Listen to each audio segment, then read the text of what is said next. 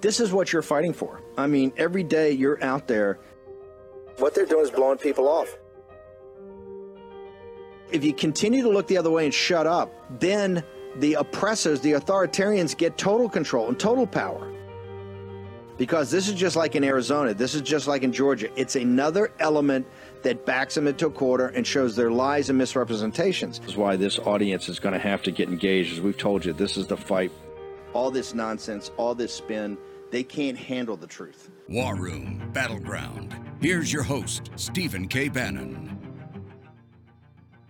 Welcome to the War Room. It's Monday, May 22nd, year of our Lord 2023. We're entering the fourth hour of War Room coverage today, but the news cycle shows no signs of slowing down. We may cut in the middle of this show to what should be a press conference held by Kevin McCarthy. And after the show, I think there'll be another one down at the Capitol. But in the meantime, even though Steve is not hosting today, but don't worry, he'll be back tomorrow starting at 10 a.m., we have a pretty full lineup of guests who want to cover a variety of issues. First and foremost, of course, the weaponization of our federal government. But before we get there, I want to talk about another W, withdrawals, and frankly, how the Biden regime botched what happened in Afghanistan so poorly, and how, well, the State Department and Antony Blinken are really obstructing congressional Republicans' efforts to actually get to the bottom of it, which of course makes sense. They want to cover up. I wouldn't argue for their own incompetency, but actually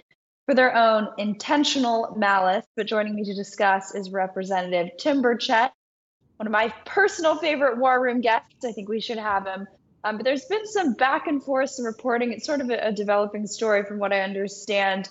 Representative McCall has said he will no longer fight to hold Secretary Blinken in contempt of Congress. But can you walk us through what the State Department has been doing under the direction of Blinken to obstruct you guys from being able to view some interesting cables when it comes to what exactly led to the debacle that occurred on Afghanistan soil?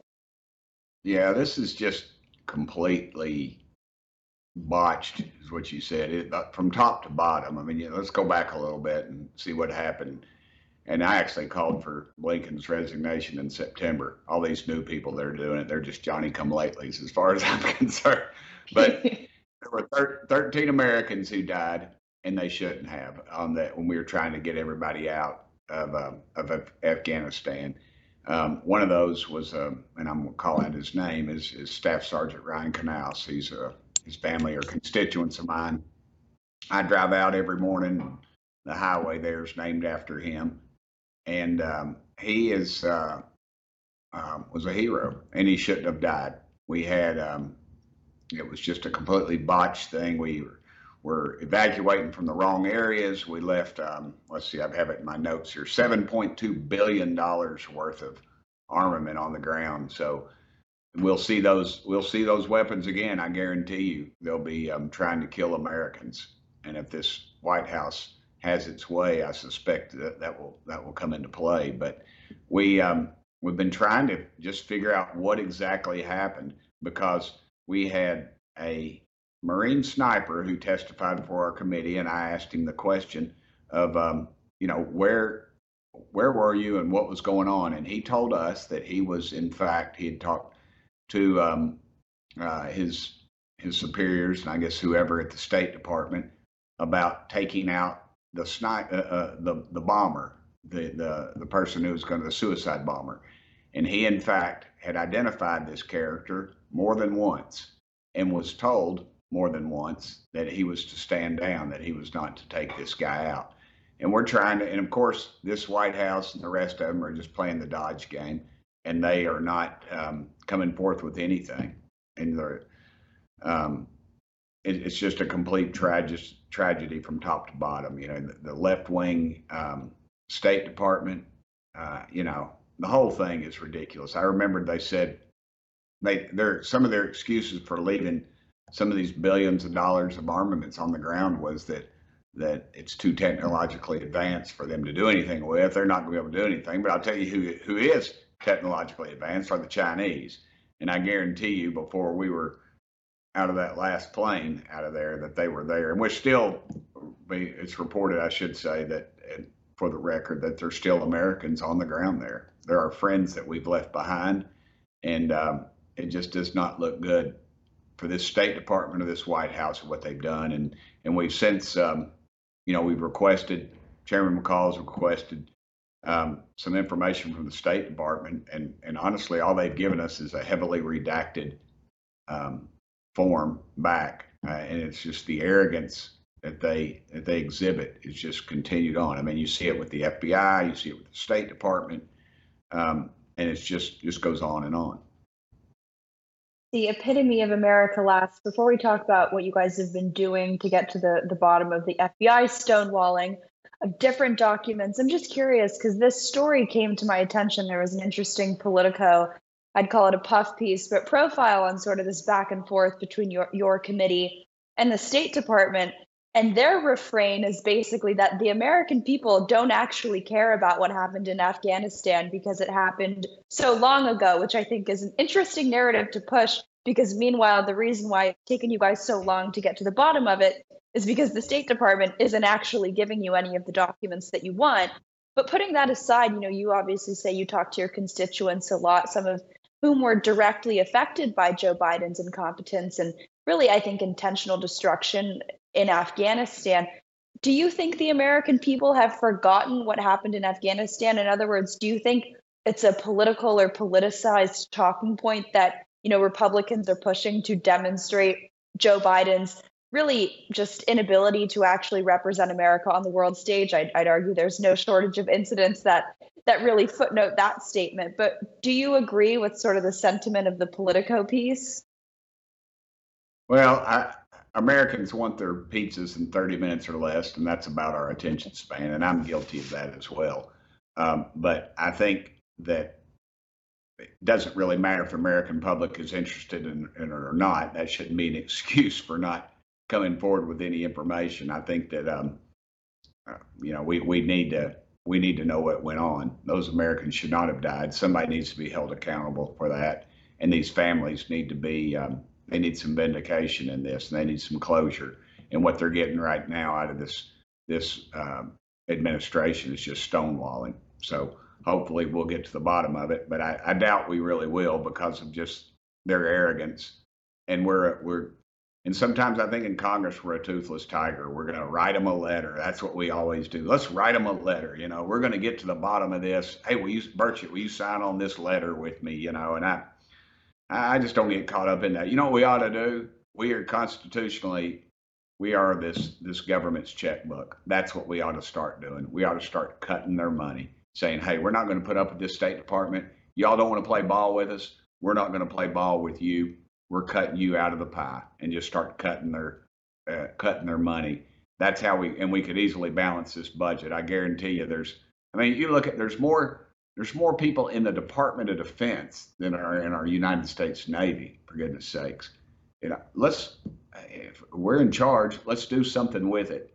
All these hearings we have kind of get boring, I think. And I think that's what the left understands. The public's going to get tired of it, just like they did those miserable January 6th hearings they had. They were tired of that in about 30 seconds. There's more people were watching the Cartoon Network than were reruns on the Cartoon Network, mind you, than we're watching that stuff. And then that's what we're getting into. And they'll delay, and then we'll lose interest. And then it doesn't show up on any of our polls. And then we leave those families hanging. And now, oddly enough, we're leaving Americans on the hook, literally and figuratively, in Afghanistan because there's still Americans over there.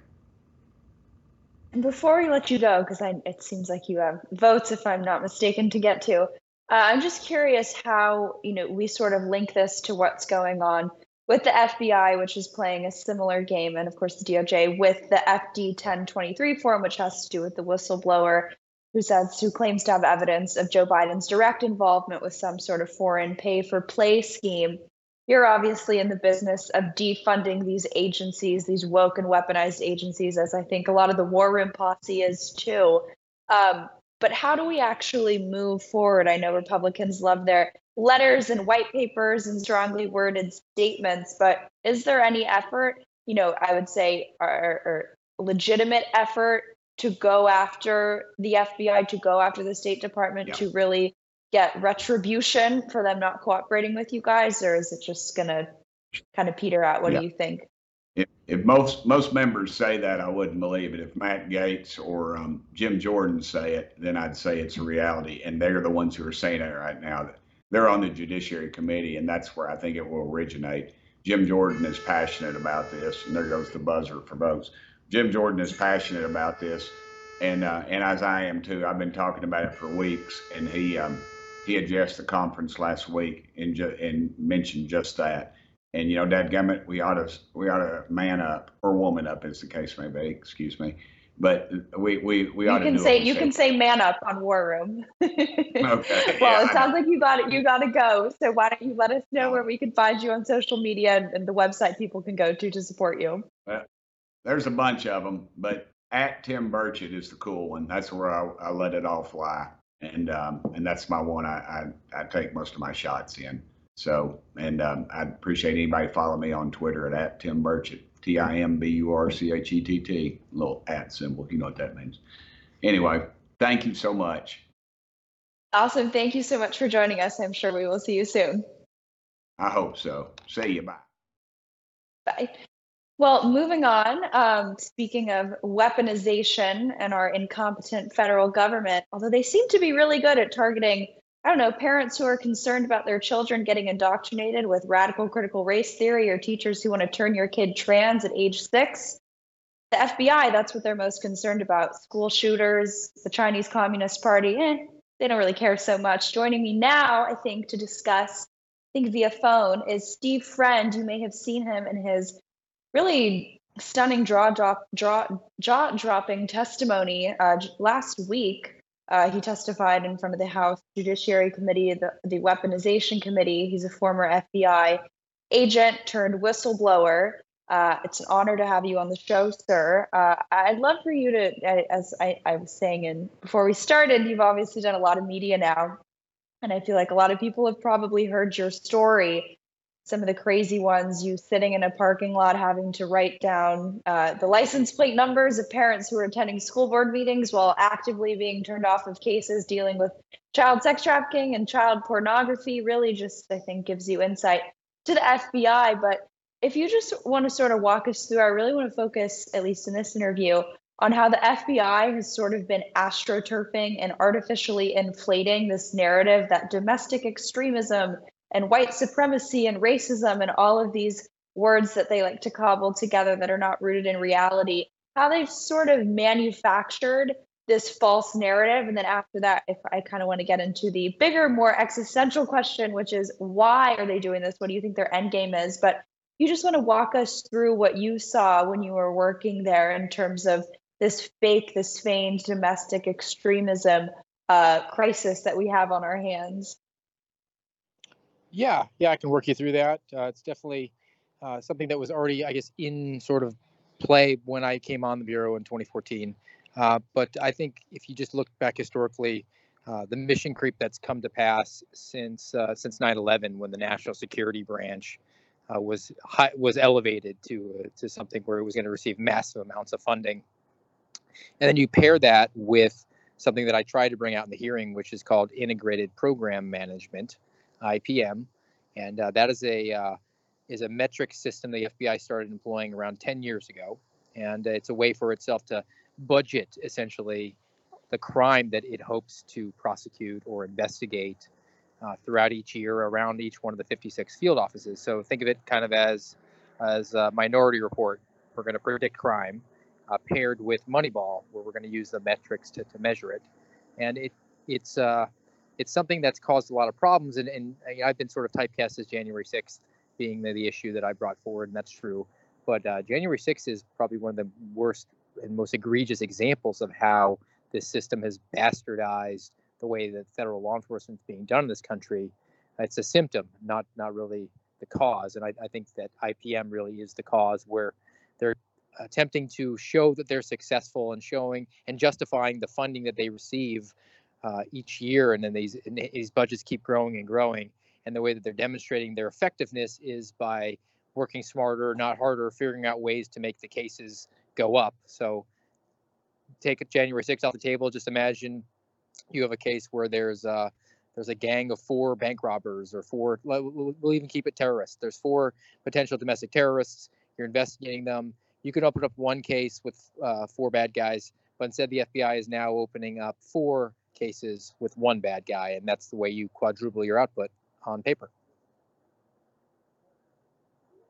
So I'm just curious, obviously when we're talking about the FBI, there's a lot of thought, a lot of money, billions of dollars that goes into these decisions that are undergirding, right, what their priorities and what their main objectives are. So I'm just curious, and again, I guess this is speculation, you don't necessarily know the answer, but in your opinion, for example, I'll draw the parallel, when we see social media companies and news outlets try to crack down on the spread of misinformation or disinformation, we saw that during the election, that basically had to mean that meant stifling the voices of conservatives who dared to speak out against election fraud, right? There was even though they used these broad euphemistic terms, there was always sort of a darker, much more politically motivated underbelly to these mass pushes, these drives, oftentimes for censorship.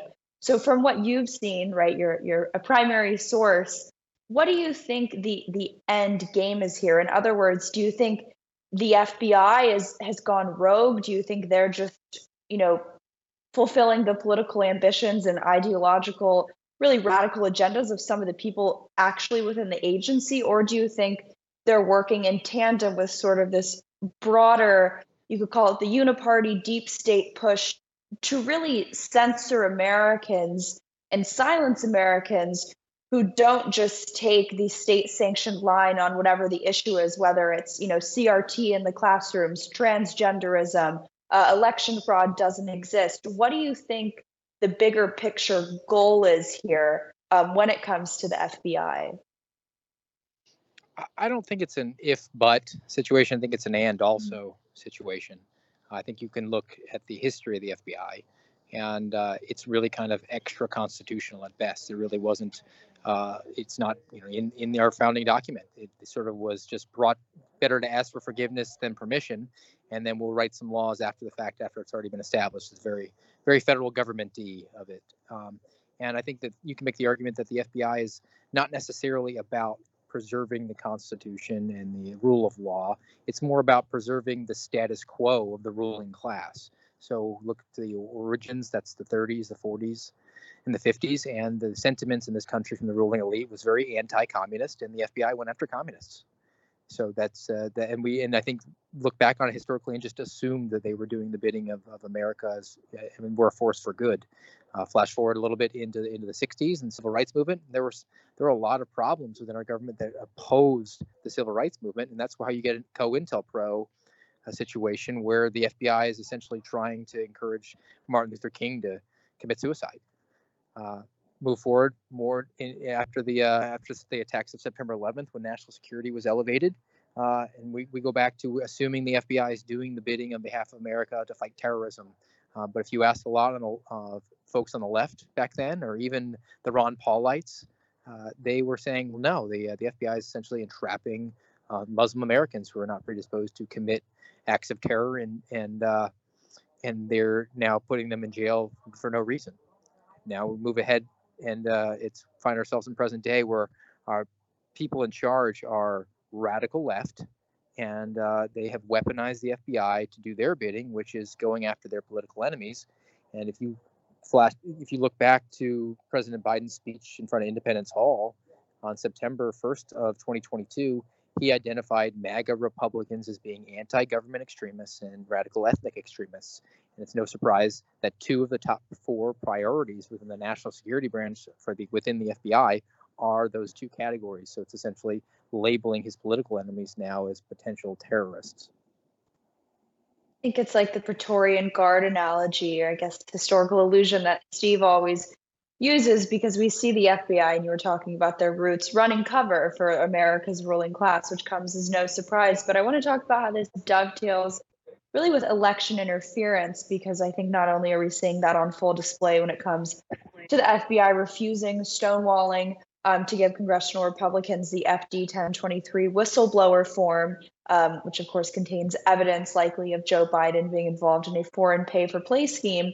But I also think it'll be interesting, and I'd be curious to get your thoughts on this, how we're going to see the weaponization of the FBI really ramp up ahead of the 2024 election, specifically the presidential election. Obviously, we saw agencies like the DHS, like CISA, really, I would argue, operate out of their already sort of nebulous, obtuse purview, and get into the game of censoring online social media posts, specifically about election misinformation, disinformation, whatever the term of the day may be. But in your opinion, again, obviously just speculation, but approaching the 2024 election, how do you think this fully woke and weaponized FBI is going to continue, or maybe you think they'll amplify their efforts to really influence the election? I think they have a tremendous amount of latitude, especially when they work hand in glove with the Department of Justice as far as pursuing one case over another. And I can just tell you that I didn't have the opportunity to investigate any sort of election-related crimes in my time in the FBI, but I do know people who do, and I talked to them. And I was told that going back to 2020, conversations were had nationwide in which the Department of Justice expressed to the investigators, the FBI agents, that they were not interested in pursuing any sort of election interference crimes. The only sort of election-related issues they wanted to investigate were voter suppression, and that's, I think, just an indication of how they were going to use their prosecutorial discretion to target one side and not target another, and that's an incredible problem, especially when we saw such suspicious activity that happened in 2020. And now you have the arm of federal law enforcement that's not even willing to take that up in any sort of its capacity to investigate. And then now take it into the social media sphere, which you just touched on. And Miranda Devine last September talked about the Bronze Griffin operation that the FBI has, where it essentially has a confidential human source working within Meta and is pulling out of context direct messages and providing them to the FBI to essentially work backwards and obtain the necessary search warrants or subpoena processes that they need to get access to full conversations. And it's definitely in violation of the Fourth Amendment, and it's definitely selectively done. And there are people who have now looked through private First Amendment protected speech and have assessed that to be problematic and should be investigated by the federal government. And whether or not those individuals are doing anything nefarious is kind of irrelevant. The fact that the very program exists is going to tamp down free speech on one side of the aisle without question. Got to let you go in a few minutes, Steve, but I have one last question for you.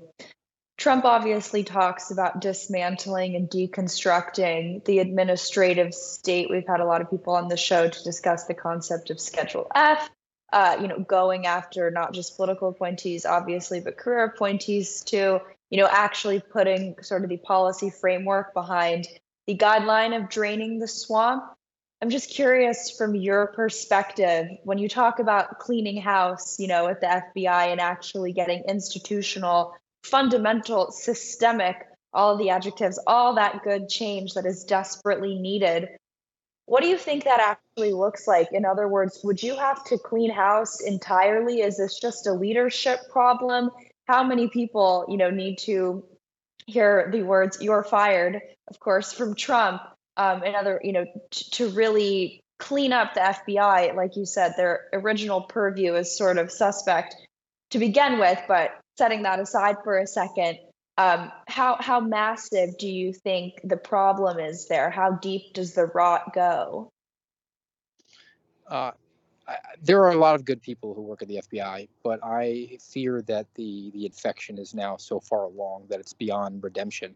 And Republicans are always wary of any sort of defund the police label that they can have, and they need to shift the paradigm here and say, look, we're not interested in any conversation about ending federal law enforcement, but we want to empower local law enforcement. And that certainly is a very effective arm of the FBI. The FBI takes full advantage of local sheriff deputies and police officers who are detectives and experienced investigators, and their agencies nominate them to receive a deputization as a task force officer within the FBI. And they do vital work. They're just as powerful and just as involved in the daily processes and investigations of the FBI as any other special agent is.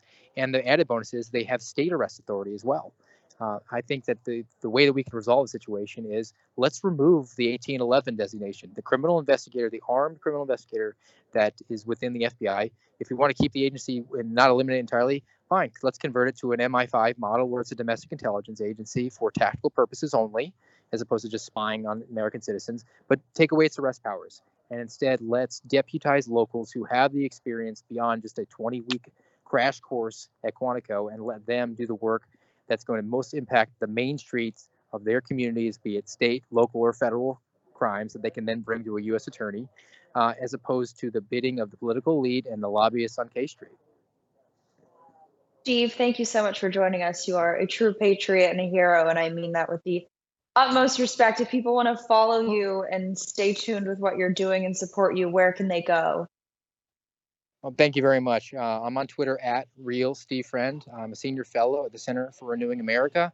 They do some great work there. And I actually have a book on pre-sale right now on Amazon. It's coming out June 13th. It's called True Blue, My Journey from Beat Cop to Suspended FBI Whistleblower. I would really like this to get to as many eyeballs as possible. And if anybody feels compelled to maybe buy a second copy and send it to the Hoover Building as a gift to Christopher Wray, I'm sure he would really appreciate learning about what's actually going on at the FBI.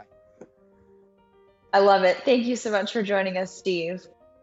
And we'll be back with Dave Walsh talking energy. I just have to say, though, our whistleblowers are so much better than theirs. Remember all the crazy globalist Democrats that were up during Trump's first impeachment? I take our whistleblowers any day. We'll be right back with Dave Walsh. Hang in there. In my younger days, I was a naval officer on a destroyer. In fact, I was the A-gang officer in charge of all the engineering systems that were not main propulsion. And one of those was air purification. And I can tell you, the standards of the United States Navy are second to none. If all home air purifiers are the same, why did the U.S. Department of Defense select EnviroCleanse to protect and purify the air on board our Navy ships? Because EnviroCleanse advanced mineral technology goes beyond ordinary HEPA filters to destroy airborne illness-causing cold and flu viruses, including COVID. EnviroCleanse is the new science in air purification, and now you can order one for your home. This is how you help stop colds and flus from taking your whole family down. This is how you destroy allergy-inflaming toxins and mold from the air your family breathes. In fact, this hospital-grade technology is so powerful that it promises far fewer colds and allergies and better sleep. Visit ekpure.com. That's ekpure.com and use the code STEVE for 10% off your EnviroCleanse home purification unit. You also receive a free air quality monitor, plus fast, free shipping. That's $150 savings right there. That's ekpure.com, code STEVE. ekpure.com, code STEVE.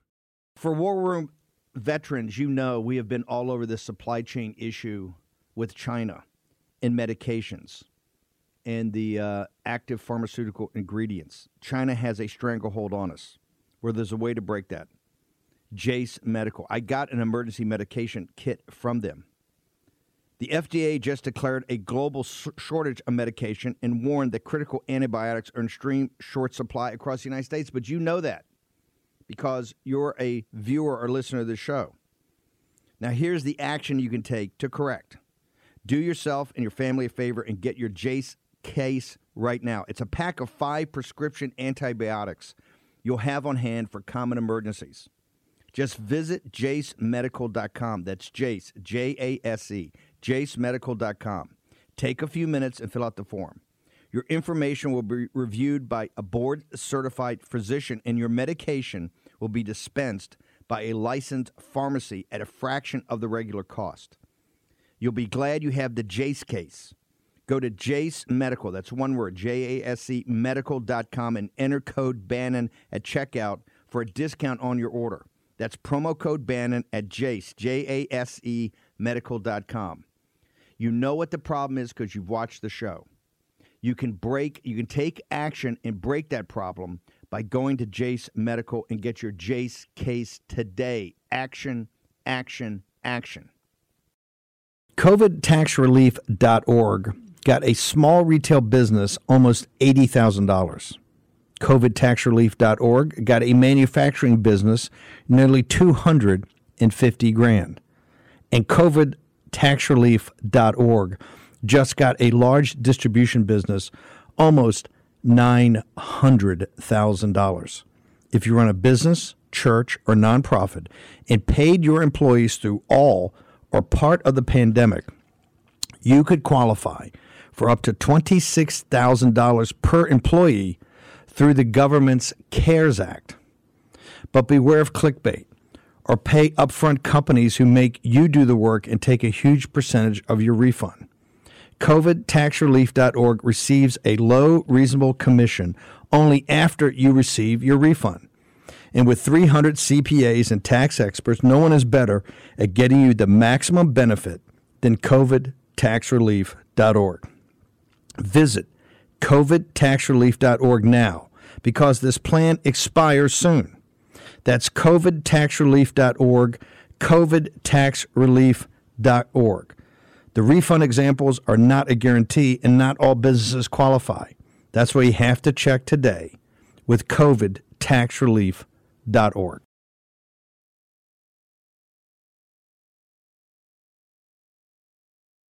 War Room Battleground with Stephen K. Bannon. Still not Stephen K. Bannon. It's Natalie Winters filling in, but like I said, don't worry, he'll be back tomorrow at 10 a.m. We still have a full show packed for you. Luckily, I have Dave Walsh joining us shortly to talk all things energy, and at some point we may pull away because I believe Speaker McCarthy will be holding a press conference about the negotiations on the debt ceiling, what he talked about with President Biden, and then he is set to have, after this show ends at 7 p.m., a more official press conference from the Capitol talking, I think, about the same stuff. But until then, we still have a lot of news to get to. Seems like the Biden regime, it's hard to tell which issue they've screwed up the most royally. My money would be in for energy, specifically curtailing domestic energy production. Remember, I think it was his first day in office.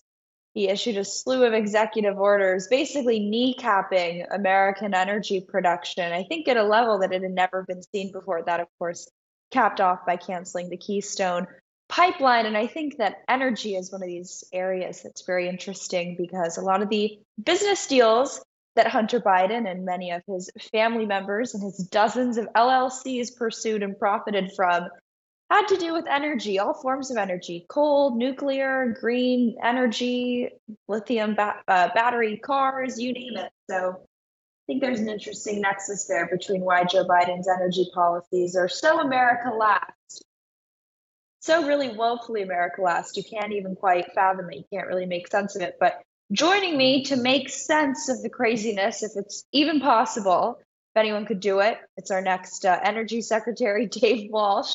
I think he should be joining us now. But there's been some interesting articles, not just from the War Room or the National Pulse or Breitbart, but from the mainstream press, talking about how some of the green energy, the green agenda policies being pushed by Joe Biden really are going to leave Americans with severe energy shortages. One of the articles that you sent me from the Wall Street Journal, the EPA threatens to turn out the lights. Its proposed power plant emission rule would destabilize the energy grid and end reliable electricity. I thought when people like you and I said that we were just crazy conspiracy theorists, but it looks like we've been proven right yet again for the, 120th time?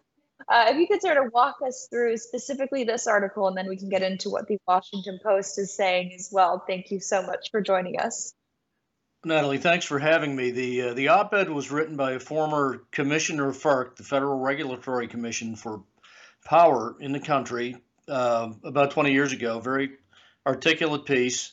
Missed only one detail, but it was right on target. What we reported on the show here, the day of the release of the EPA's new mandate to either install carbon capture systems or B, convert to hydrogen fuel all of our major coal and gas-fired power plants in the country by about 2035, which would cost about $3.2 billion a power plant times about 500 power plants plus of that kind of capacity would be over $1.5 trillion.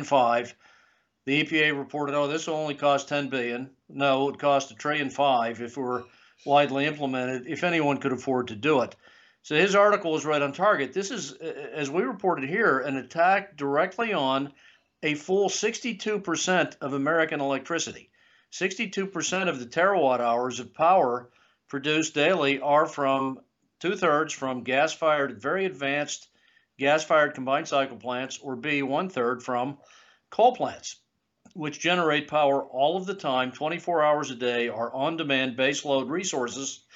And those plants, by the way, are about 75% of our continuous duty power. Those are the ones under specific attack by this promulgation of the EPA, which also is underpinned by new fears that now CO2 causes asthma, causes lung disease, causes lost injuries at workplaces. People can't come to work because of disease caused by CO2.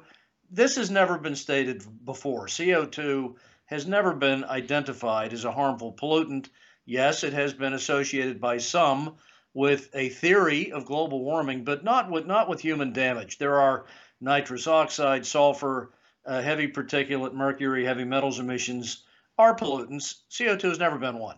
But this that's been conflated, this. And what this would do would have the effect of shutting down, by lack of ability to comply with this massive cost of about $3.2 billion a plant to try to convert to these methods.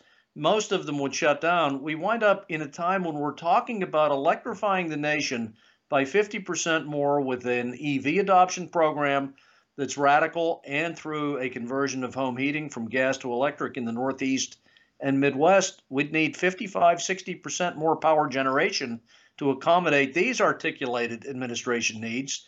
He's taking specific actions to shut down our baseload continuous duty power at the same time. This is incredible. And there is a back channel story of the way utilities have seized on this already to massively profiteer from promoting the rapid installation of renewables to displace baseload generation resources, such as here in Florida with NextEra and other utilities across the country, taking egregious advantage of this, where they are in a rate base as generators. They make more money the faster they churn assets. So here in Florida, for example, we have just north of the studio in West Palm, the beautiful Riviera Beach power plant, 1,250 megawatts, absolutely state-of-the-art Siemens gas turbine equipment, just commissioned in 2014, massively efficient, massively clean, the envy of China, the kind of plant that is actually the envy of China. So if you go to why, what the motivation behind a lot of this is, really, I think it's strongly origins from China to get these plants shut down, because they don't have efficient, clean plants such as the Riviera Beach power plant, the West County Energy Center, the Okeechobee plant that FPL has. The variety of their plants they're effectively brand new. And here they're talking about shuttering them to build huge 1,200 square miles of solar in Florida at an enormous cost to ratepayers, something like $370 billion over the next 22 years, to take advantage of the asset churn related to renewables. I subscribe to the axiom that if it ain't broke, don't fix it. But it seems like the Biden regime wants to both break it and then not fix it and make sure that the Chinese Communist Party profits from it, right? You sent me another very interesting, very concerning article too, which I want to hit before we get into some of the motivations behind this green energy push, because I'd argue it's never altruism that motivates anyone on the left. But another headline, again, this is from the Washington Post. Fresh blackout threats emerge as power grid faces a stressful summer. Much of the country could be at risk of electricity shortages amid projections of an unusually hot summer. I'm sure we can blame climate change for that. But if you want to walk us through some of those figures and the elaborate detail you always do, I'm sure the audience would appreciate that. Well, we have known electricity shortage, not grid issues. They a little bit misstate that. It's actually the shortage of power generation, shortage of power plants running all the time. Wind and solar don't run all the time. They run very part-time. So already in Texas, in California, we have mass shortages and chronically announced brownouts and service curtailments in the summer and spring.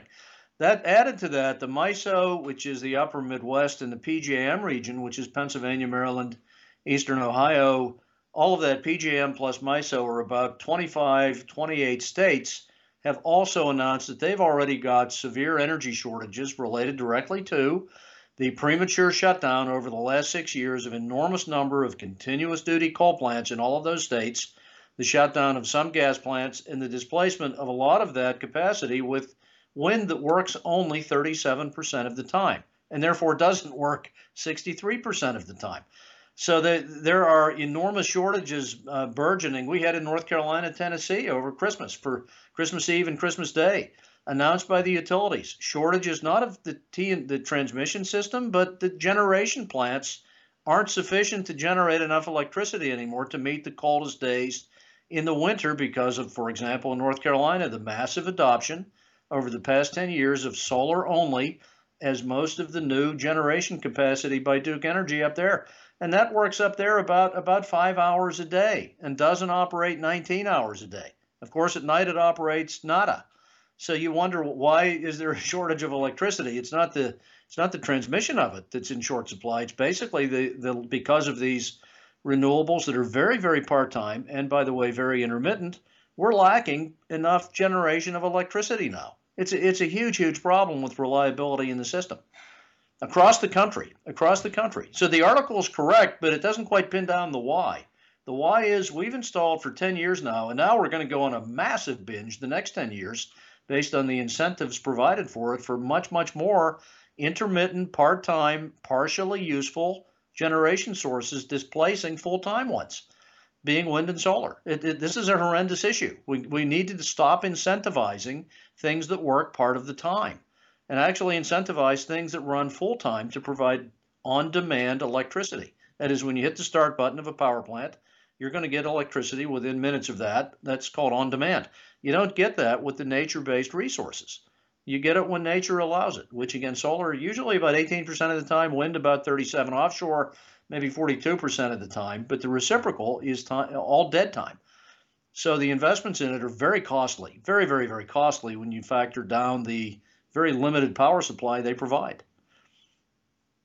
I think the efforts, frankly, to crash the U.S. currency are very similar to what you're seeing going on here. In other words, that it's intentional. They want to, I'm going to use a word from the lexicon of the World Economic Forum, they want to reset the way that we do things to push a certain agenda. But I'm just curious, my background obviously is an investigative reporter on Chinese Communist Party infiltration, and I know how they pay off a bunch of journalists here to spread nice pro-CCP stories about why China's our friend and our ally and all the backroom deals. But a lot of the think tanks that they give money to, right, the Atlantic Council, Brookings, really all of these groups, these are also some of the groups that are at the forefront of this climate change movement, right? Obviously, the people quite literally on the forefront are the crazy people my age who are protesting and throwing paint on beautiful sculptures and paintings.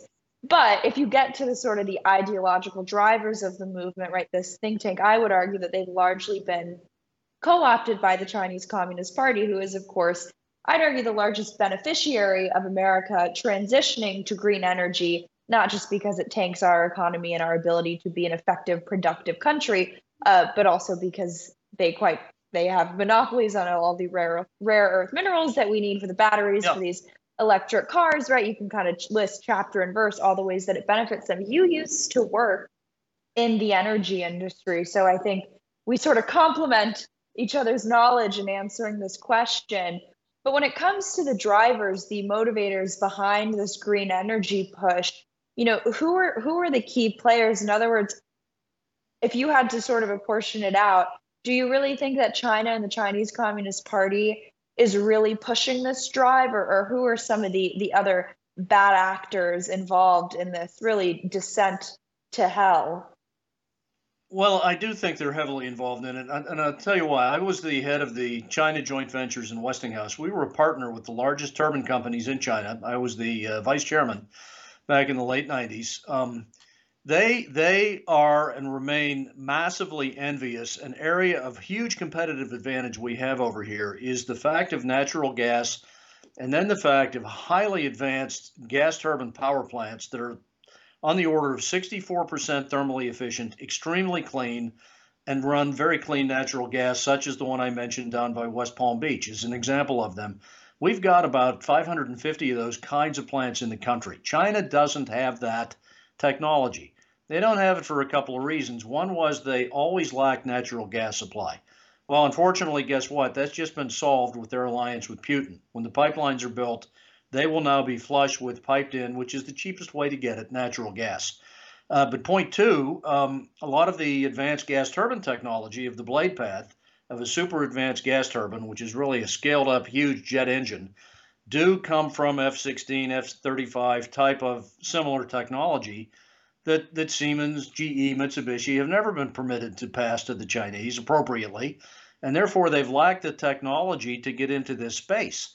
And they're massively envious of it. And because large frame gas turbines in combined cycle plants provide this country an enormous low-cost energy advantage over what they have industrially, militarily, for the production of equipment, for the production of armaments, of machine tool, everything, cars.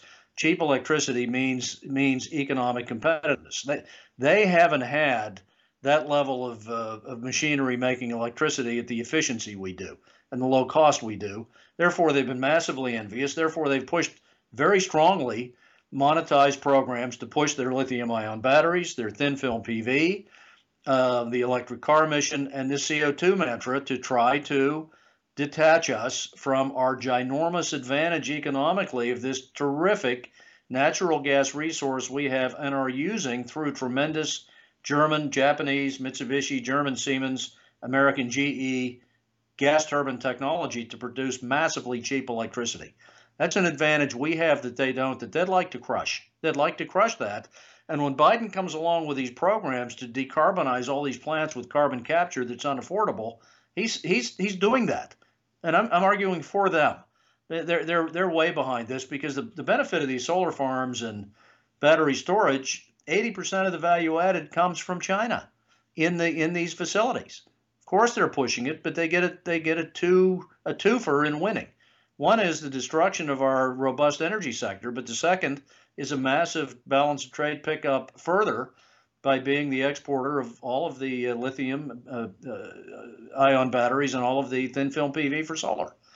So, and now we got more products coming along. He's mandating distribution transformers be amorphous core transformers. That's a specialized winding of metallurgical steel that only comes from China. Biden administration has now mandated that's what we need to use exclusively for distribution transformers. That's an entirely China-sourced item. So here's yet another commodity has hit the Biden hit list from China. This is they're too involved in this to deny it. Every aspect of this they're benefiting from. I remember when the critiques, gosh, I was not that old, but just a decade ago, it was mainly focused on big government and overregulation, and big government sucks. But it seems like now we've hit the day where it's not even necessarily that the issue is big government.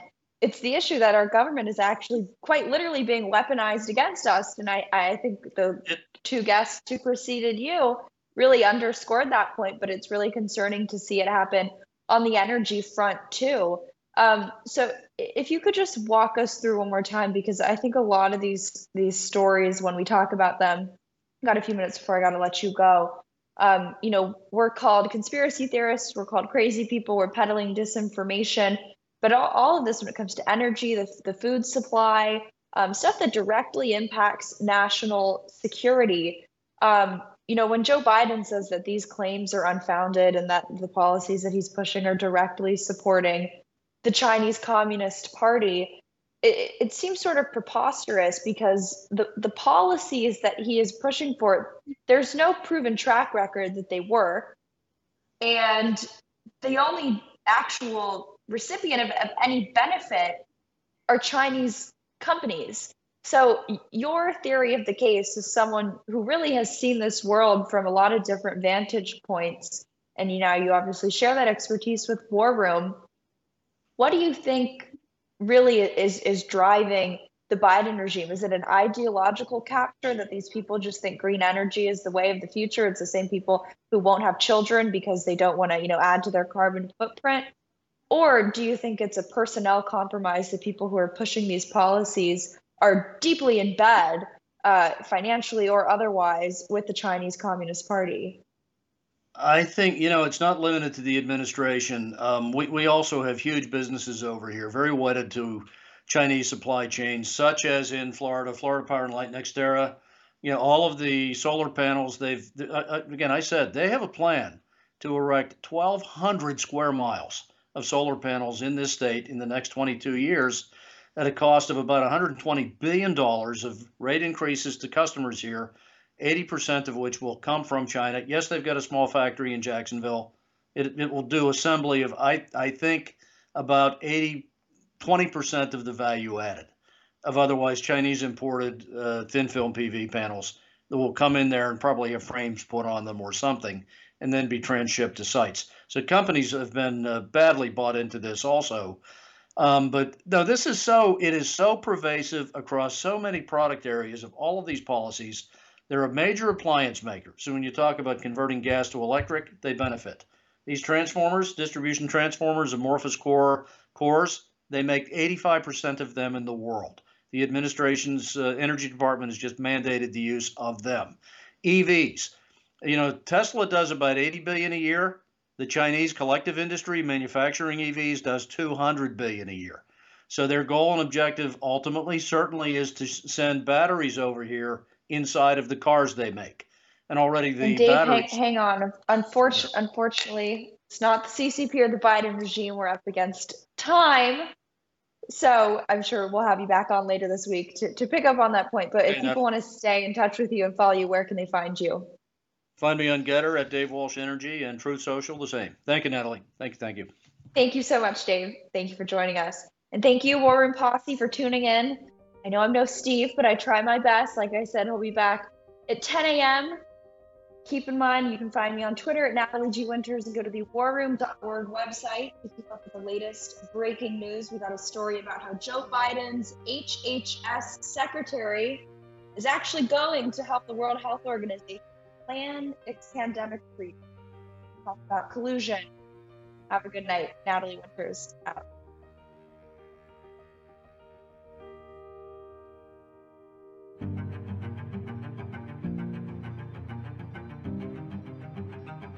Folks, let me tell you about Solti. It's a company that makes a soft gel supplement rich in antioxidants to help people like you and me keep a healthy heart.